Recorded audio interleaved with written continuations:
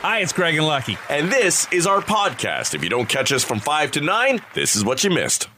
Daniel Craig, James Bond, is worth $160 million. He's doing all right. Yeah. But he says his kids get nothing Wow. when he dies because he doesn't believe in inheritance. He says, I don't want to leave great sums to the next generation. I think inheritance is quite distasteful. My philosophy is get rid of it or give it away before you go. There's an old adage that if you die a rich person, you've failed. So him and his wife, Rachel Weisz, have a daughter together who will be 3 next month. Right. Daniel Craig, also has a 29-year-old daughter from a previous relationship. Rachel has a 15-year-old son. Those 3 kids are getting hooped. Now, it could be more of a legal taxation thing in that a lot of wealthy people are starting the deal of giving their kids gifts of money before their death. Yes. Maybe he doesn't believe in leaving it all to them. Maybe he's giving it to them or putting it aside or doing something for them. Because at $160 million, you got 3 kids. You can't leave them each even like $1 million. Yeah, well, and I give mean, the rest away to charity. it started with Warren Buffett, right? Yeah. The giving fund. But even he, had his billions. He was giving his kids some. Yeah. Just not all. Sure. And because there's only a certain amount that he could give before all that taxation kind of hits as well. And then, because of estate taxes in the States where you lose like half of your wealth to the government should you die with it, that's why they were pledging to give it away before they die. It's just funny how some wealthy people look at it one way and others look at it another. We just had the story when Lowry left the Raptors, and his comment was, I want to secure for not only my family now, but for my generations to come, I want to secure their future. Yeah. Those who say, I'm doing this for my children and my grandchildren. I want them to be taken care of. And I understand that you don't necessarily want your kids just to be slugs who Right. sit around and wait for you to kick it so that they can just live the lifestyle they want to live. Because part of, your ego and your pride in yourself is pulling up your own bootstraps and all of that. So I do get that.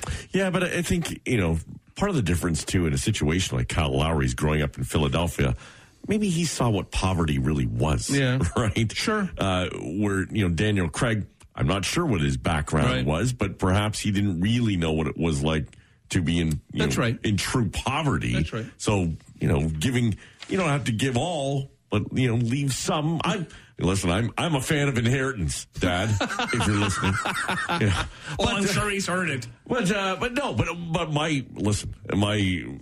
with all due respect to my parents, they've earned it. They've earned their livelihood. They've earned their careers. They've earned the right to spend it the way they want to. Wouldn't mind a bit. Don't have to spend it all. but certainly, I mean, as they entered retirement, that was it. This is, man, he worked hard. And I realize that now, how hard he worked. Mm-hmm. So enjoy it, by all means. Not all of it, but enjoy it. Remember when airlines started charging people for carry-ons, and now they charge you for just about everything on a flight? Well, now hotels might be getting into that little game. There's a company called MCR Development, and they own about 100 large hotels. And they've been testing out the a la carte business model. Around a dozen of their hotels are now charging $25 to use the pool.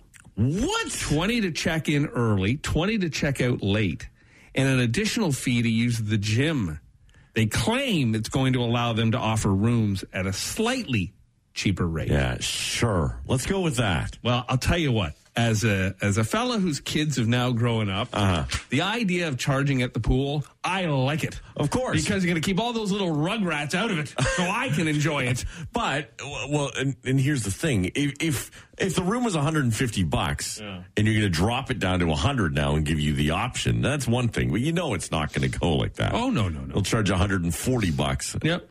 Oh, and yeah, capitalize. For sure. Hey, think about it. I mean, that seems like a lot, too. $25 to use the pool. Now, maybe that's per room. Per room for the entire stay? Yeah. You would hope. Not per person. I mean, my gosh, it's $100 for a family of 4. That seems a bit much. But, I mean, there are little, like, are they going to charge you now for extra soap and shampoo? Probably. They're going to charge you for extra key? Yep. I'm surprised they haven't done that in the past, but keys, I guess, get handed back in. I don't know. It's all the swipe cards now, right? Right now, you just use your phone in some hotels. Yeah, that's right. You don't even have to. And still, the motels doing quite well, even though COVID is starting to decline slowly. The motels, and I think COVID's one thing, but I really think Schitt's Creek helped in the revitalization of the motel.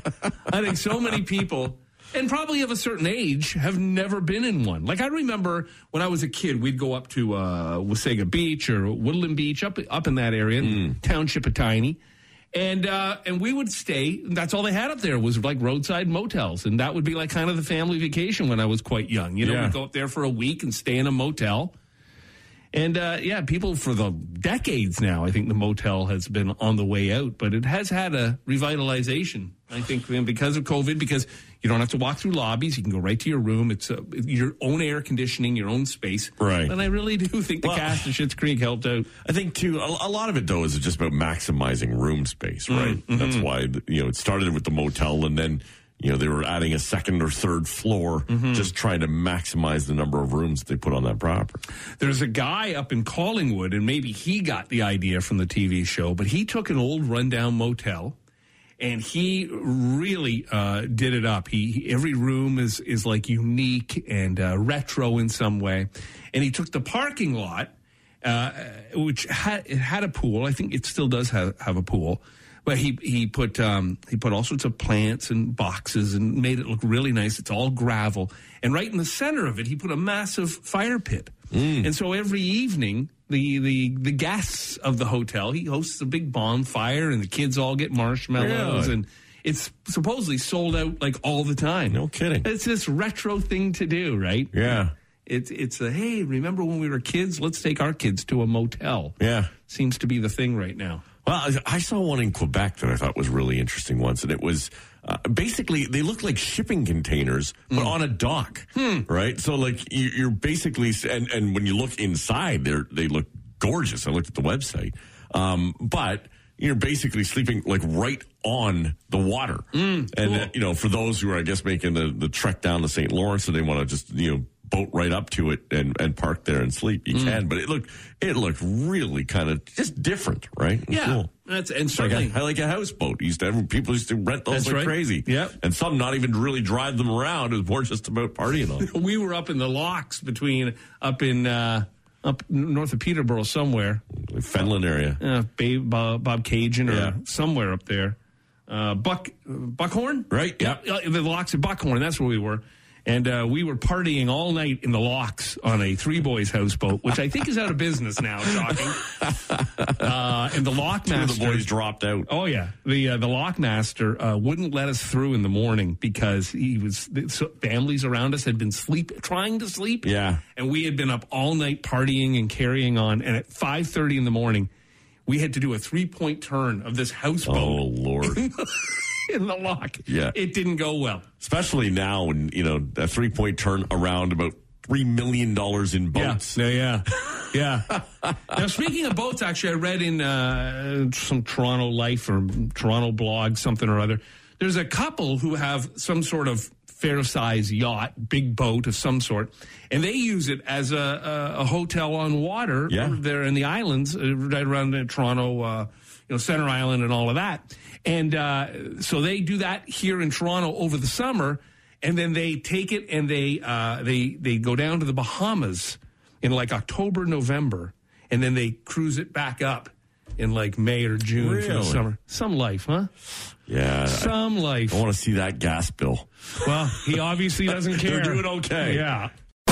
Here's a good question as school starts back up. Should high school teach kids, students, how to handle money and avoid debt? Absolutely. 1,500 people were asked if they should teach personal finance in school, and almost everyone said yes, and definitely yes. Students were asked after they graduated what type of course would have helped them the most, and money management dominated. Right. And I find it interesting that because I think we've had this conversation before, and I find it odd that it isn't something that's been taught in school and taught for a long time, but it just is not. Now, when I think back to myself as a high school student, and being, and I think this is true probably of most teenagers, it would probably for many be in one ear and out the other, because we think to ourselves, retirement and all that is a long way away. I'll worry about that when I get there. But the idea of just learning how like a credit card works and how 19% interest racks up every month. Well, maybe it doesn't need to be its own complete course, but, at least a module of math could be about, compound interest. Putting away a little bit of money and debt and how to avoid it. I could certainly see its usefulness. I contend one of the most important courses I took in high school was typing, which was done on a typewriter at that point. We didn't all have personal computers. But I look back on it now and thank God I took that course because it really helped me later on. No, for sure. I just don't know. Unless you're born into complete wealth and money is never an issue, I just don't know how you ever avoid debt. Like, you would have to live a pretty, a pretty basic life, like zero anything going on to avoid debt. You would have to be Amish, I think, to avoid debt. It'd be interesting, though, and because I find now in looking at, my generation and certainly younger, people are a lot more comfortable living in debt because interest rates are so low and you don't really feel the impact. And you can borrow this much and only pay this per month to pay off the interest or start paying it back. That if you learned more about it, perhaps it might even spur more people to take on debt. I don't know, it might have the negative effect instead of it's stopping people from taking on debt, living in debt. Could be one of those where you say, okay, well, I've learned that the benefits of it are you can get what you want and not pay all that much for it. But we certainly live now in a me first generation. I want what I want. I'm living my life, and we'll deal with it later. Not planning for the future. Yeah, there's zero patience. I mean, you can drive across from Markham to Brampton from the east end to the west end. And just look at the rows and rows and rows of subdivisions with European cars in the driveway and young families inside the house and stamped concrete driveways and beautiful gardens and pools. And not everybody is making that kind of dough to pay cash for that stuff. It's mostly all on credit and lines of credit. And that has, you're right, this is more of a me generation now. But it wasn't that long ago. Like, I remember my dad, certainly, when something had to be done, there was a savings process. Like, we need a new driveway, and I knew he was tucking the money away to pay for the driveway to be paved. But now we just call the guy in and flash our credit card, and it's done. It's funny because you have things like, the fixer-upper term now, right? Which didn't exist before. Every house was a fixer-upper. Right. It's just, sometime in the 30 or 40 years that you lived there, you'd fix things up. Yeah. Now, it's like, well, we're going to buy it, demolish it, and then move into it. Like, you don't get into it unless it's fully, catered to your needs. Yeah. I think that's true of anything. Like, yesterday, I was, ever since watching this Christina Applegate show, Dead to Me, on Netflix, there was a 1965 or something convertible Mustang. And I'd never really been a car guy, but I really fell in love with the look of this convertible Mustang. And so I've kind of been thinking, wouldn't it be cool to have one of those one day? Not that I would probably ever go to pocket for them, because the older they are and if they're well kept, then the more expensive they are. Even Maria has talked about loving, always wanting a convertible MG. Right. Because those are her maiden name initials. Oh, okay. And so I just was, I had some time and I was going through my phone and I said, well, let's see what one of these would cost, either the MG or the Mustang. And so, they're $12, $18, $35,000, depending on what. And then they had a couple of them that were like $1,500, but totally fixer-uppers, like the home, right? Yeah. Well, the me now, I want now in me was like, I would never spend $1,500. It's going to take me forever to fix it up. I want that polished, beautiful thing in the driveway right now. But the smart guy would say, well, I'll buy the $1,500 one, and then I'll pay to fix it up, and then perhaps it won't cost me as much as a brand new, beautiful looking one that's all been restored. Yeah, you guys work well together, actually, because she's the MG and gets the car, and you're the CVV, which is the number on the back of your credit card is going to pay for it. There are some movies, and Lucky knows this, there are some movies that you can watch over and over and over again and never tire of. Did it last night. Few Good Men was on. They're called remote drops. But you really hang in. It comes on and you just drop the remote. I'm like, all right, I'm here. I couldn't. There's nothing else I could really find that was on, and I wasn't committed to going to the PVR and find something that was new. And I was right at the scene, right, the courtroom scene. I got a good one for you on Netflix. Okay, Cocaine Cowboys, the Kings of Miami. These two guys grew up together, kind of in the slums of Miami. And in the 80s, they were the kings of cocaine. Okay. They had underlings, guys 20, 21 years old, making $250,000 a month selling cocaine. It's a really great documentary. You got to check that out. All right. Anyhow, there are some movies that really you only ever need to see once. Gotcha. And never again. Someone came up with a list of those. Things like A Clockwork Orange. Yeah. Came out in 1971. It actually initially got an X rating in the U.S., and the aversion therapy scenes are pretty difficult to watch. In a movie called Pink Flamingos from 1972, I never saw this, but Divine eats a pig's face and dog feces. So I think I'll leave that movie alone. All right, that's good. Yeah.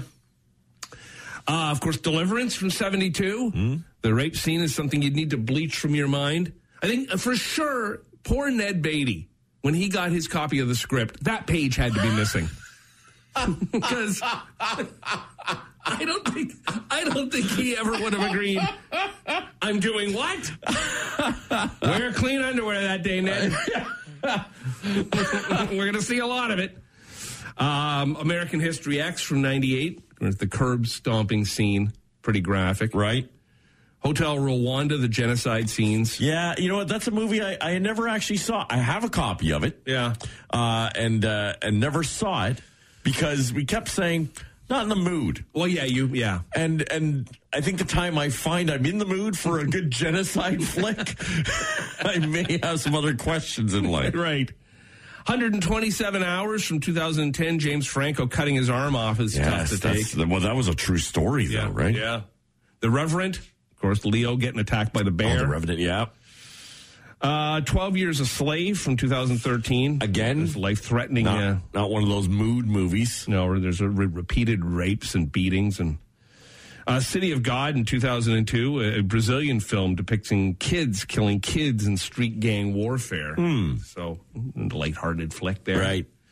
And, of course, Schindler's List from 93. You guessed, it's deeply moving.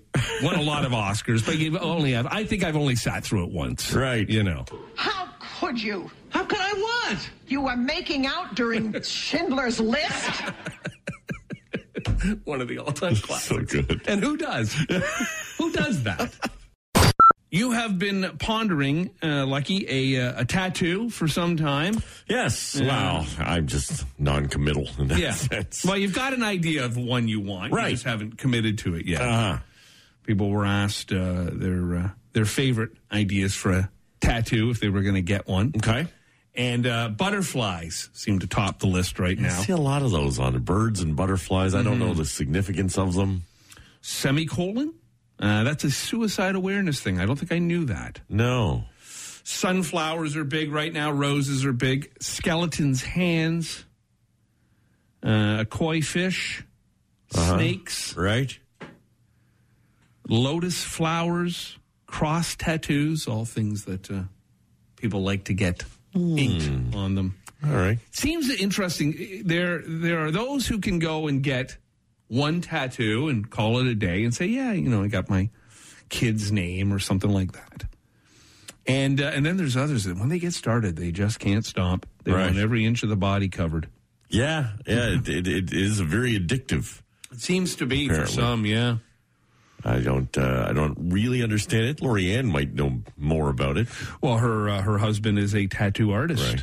She has had some ink. She's got a few going. How's your tramp stamp doing? It's wearing thin, stretching, and the arrow pointing down above your junk that you had done. Is it? Well, I have to have that pointing down. Did you get the legend finished there? Is it? It's now the arrow is now turned into one of those curvy roads. bumpy road ahead. It's a caution sign. I've actually had a big dartboard tattooed on my back because I know you've been slinging arrows at me for years. Man. Yeah. I didn't need the target. Rock Mornings with Craig Venn and Lucky. 94.9 The Rock.